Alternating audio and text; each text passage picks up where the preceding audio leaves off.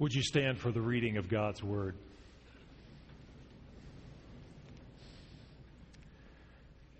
The people who walked in darkness have seen a great light. Those who lived in a land of deep darkness, on them light has shined. You have multiplied the nation. You have increased its joy. They rejoice before you as with joy at the harvest, as people exult when dividing plunder. For a child has been born to us, a son given to us. Authority rests upon his shoulders, and he is named Wonderful Counselor, Mighty God, Everlasting Father, Prince of Peace. His authority shall grow continually, and there shall be endless peace. For the throne of David and his kingdom, he will establish and uphold it with justice and with righteousness from this time onward and forevermore. The zeal of the Lord of hosts will do this. This is the word of the Lord. Thanks be to God.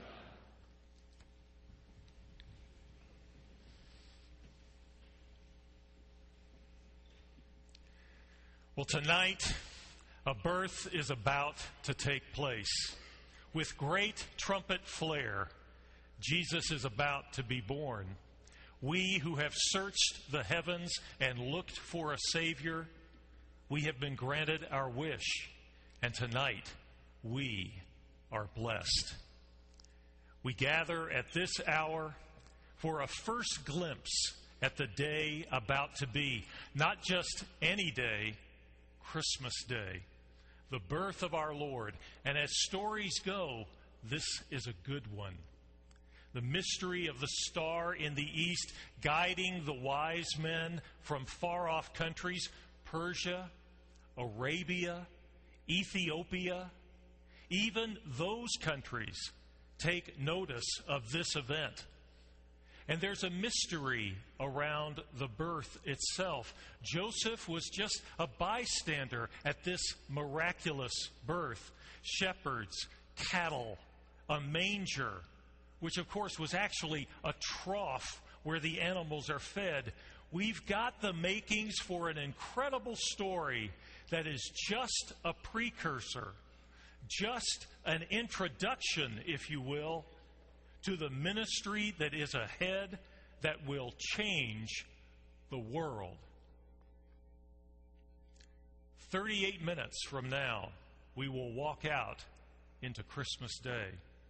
For us Christians, it is our one day with great gift-giving and joy and singing where we celebrate as our day of new beginnings, when God has found us lost souls and brought us closer to home.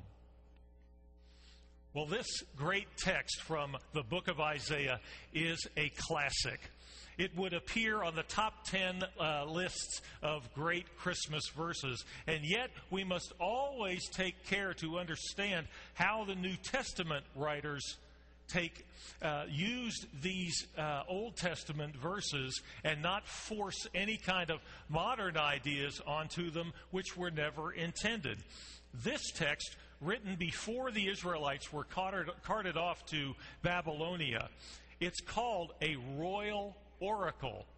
And you can read the history of these times in the book of 2 Kings there in the Old Testament. If you ever want to get to sleep very quickly, just open 2 Kings and start reading. It is better than sleeping pills, I must say. Goes on and on and on. But the historical setting for this passage lies in 8th century Judah. The king on the throne is King Ahaz. King Ahaz was a weak king, religiously speaking. Israel looked forward to a new king, which would be a king that was supposed to be. This passage out of Isaiah 9 may have been delivered when Hezekiah, Ahaz's son, was born. Or more probably, say the scholars, when Hezekiah ascended to the throne about 715 BCE, before the current era.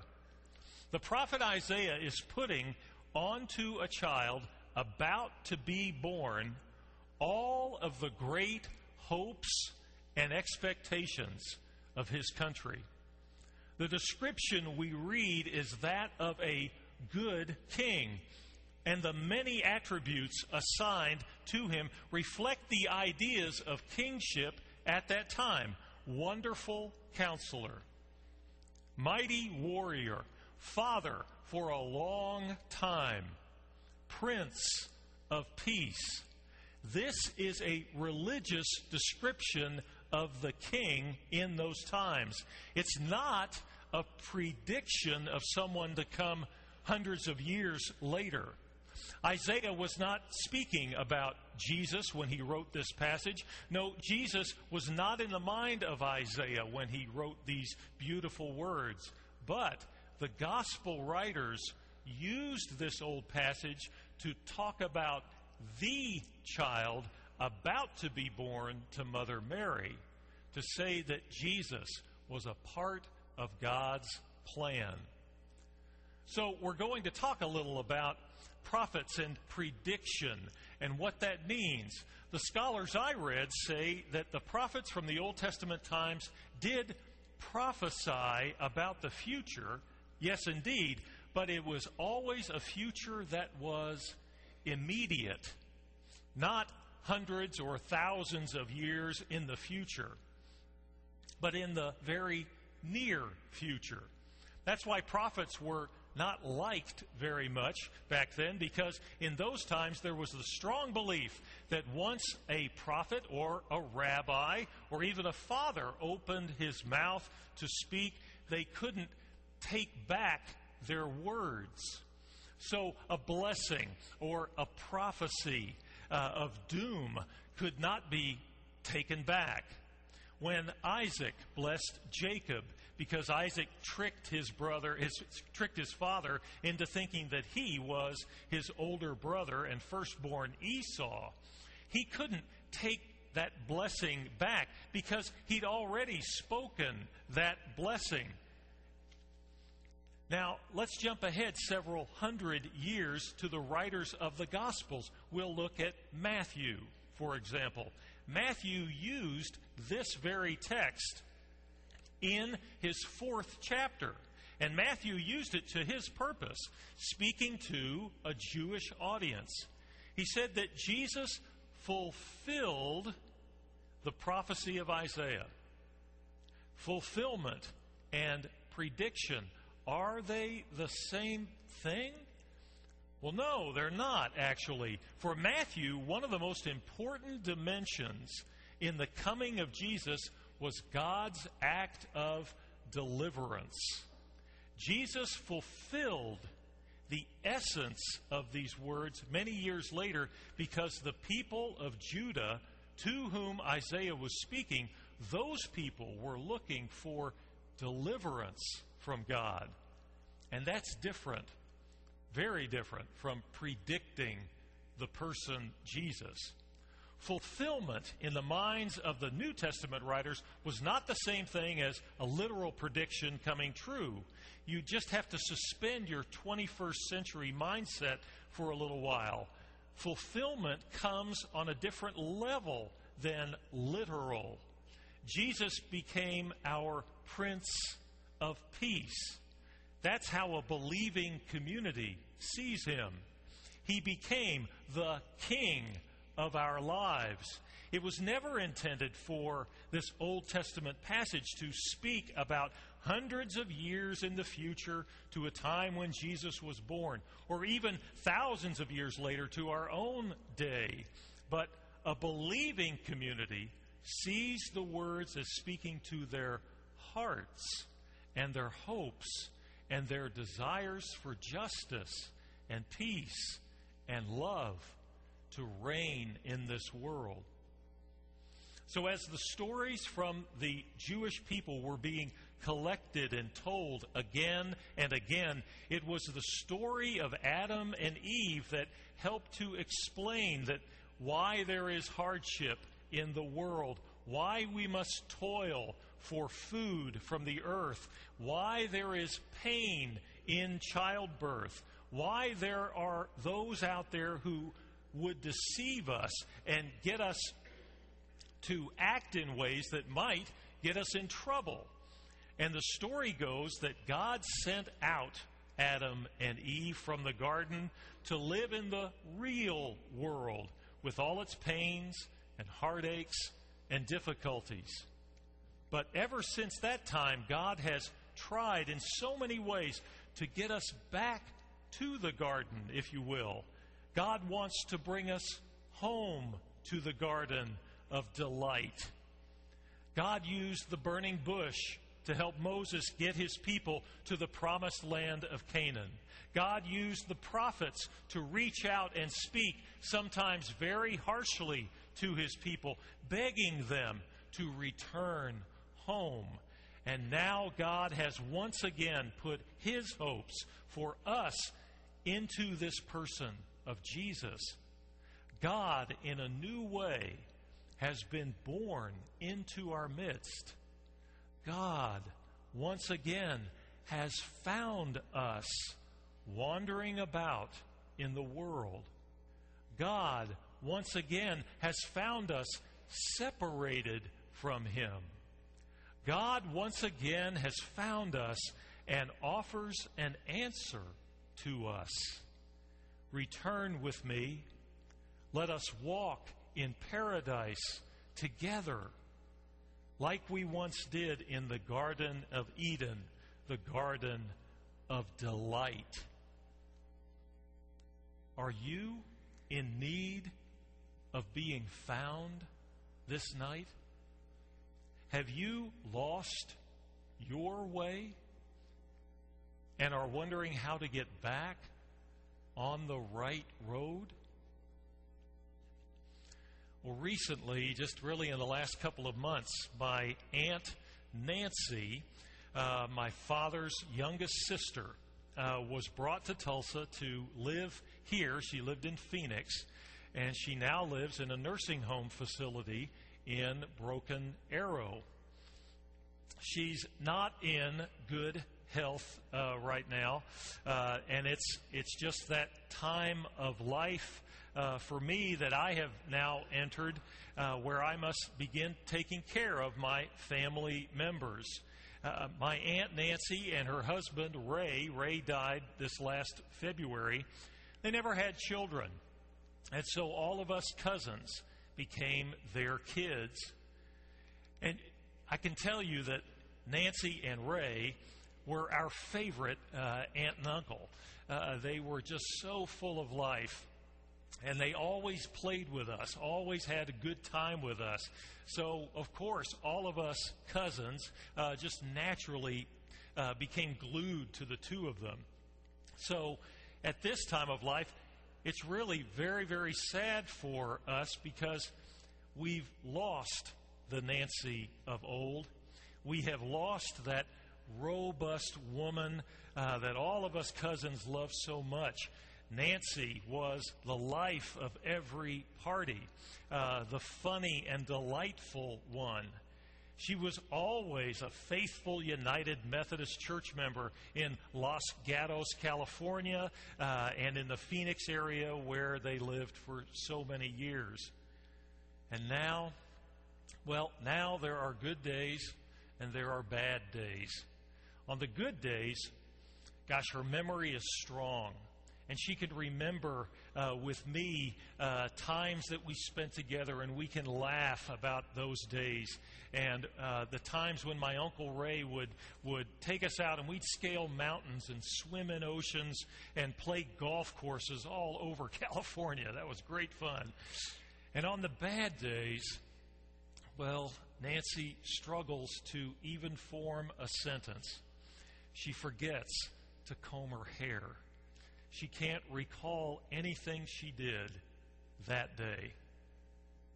But I know in my heart of hearts that God has never left Nancy's side. His Emmanuel greeting is the same for her as it is for you and for me. You are my beloved, and in you I am well pleased. God found Nancy this year a bit confused and dazed, but he offers her the same invitation that he offers to you and me. He wants our attention. How has God found you this night?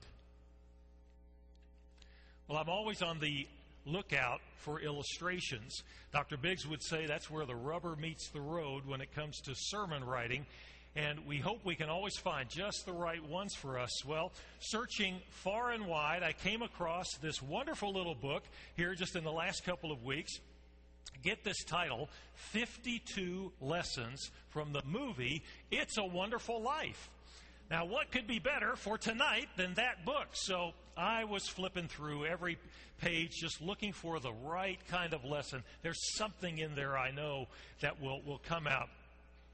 It's a Wonderful Life. It's got to be the most sentimental hogwash movie at Christmas time, you know. But guess what? That's lesson 47 in the book. It says, the world needs more sentimental hogwash. That's what it says. But no. For tonight, I chose lesson 32. The essence of life is relationships. Bob Welch, the author, says it in this way. Poor Mr. Potter. He's Scrooge without the dream scenes. Yeah. Joseph the angel calls him the richest man in the county, but in a materialistic sense. When we try to fill our emptiness with something other than what was intended, riches instead of relationships, we're doomed. At the end of It's a Wonderful Life, isn't that the fate of Old Man Potter? He winds up with nothing. And George, as honored by his brother, Harry Bailey, is toasted as the richest man in town. Not because of that basket of money that's right there before him, but because he realizes more clearly than ever where true riches lie in relationships. CBS Sunday Morning, got to be my favorite show on TV, had a story recently on Sherry Turkle. You've never heard of Sherry Turkle, I know, but she wrote a new book called Alone Together. I love that title. Alone Together, Why We Expect More from Technology and Less from Each Other. Well, you think you know which way Sherry Turkle's going to go with this book, but what I like about her is she's not a person that wants to go around saying that the internet is bad. And all technology connected with the internet is bad. Not at all. She loves her smartphone and seeks a way to try to reclaim what we know inside to be helpful and good for us, like conversation and solitude and living fully in the moment. What she says in that book is that slowly and somewhat painfully, we are moving away from the gifts of community. We are allowing technology to be our community for us. And when we text each other and we are talking to each other, we think. And when we communicate through Skype, we see each other and think we have had a truly good visit. But I'm not so sure. We are like young lovers, Sherry Turkle says. We're infatuated with these new gadgets. And how many of us are going to get one tomorrow morning? But we forget that they are still very new in our world. And the problems that we bumped up against, texting while driving, texting while walking, texting while eating at the Christmas dinner table, I mean, all of that needs to somehow be filtered again and again through our good brains. We have the power to make adjustments. We're not victims here, not at all. Well, there was an experiment on college campuses in which students were asked to go without their smartphones, tablets, or other gadgets for 24 hours. How would you all do with that? I'm curious. 24 hours. How could you go without that very important gadget attached to your hand? It turned out to be very, very hard for those students. One student wrote, "I was almost freaking out." And another reported, "Sometimes I felt dead." How about that? A little extreme, I know, but that's what she said. What has happened to talking face to face? One person scoffed at the idea that a real conversation scares her to death because she can't control the conversation. How about that? It's too unpredictable, she said. So Turkle's solution, I flipped to the last page. Occasionally, she says, put the device down, look another human being in the eye, and open up your mouth. Talk to your child, Turkle said. Talk to your partner. Talk to yourself. It's not about saying, don't use your phone. It's not about throwing away your phone. It's about how do we reclaim conversation. We have the power to make those adjustments and reclaim those things that can help us create and nurture community. So don't allow yourself to wind up alone together this Christmas. A conversation face to face is a good thing. And many of us are about to receive more technology gifts tomorrow. Technology can help us. I like my smartphone, but I love my family and my friends more. They are worth my time and effort. So risking a conversation is a good thing. And then there's that relationship with Christ, which needs time and effort too.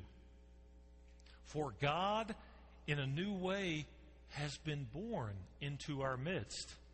God, once again, has found us wandering about in the world, separated from Him. God has found us and offers an answer. Return with me.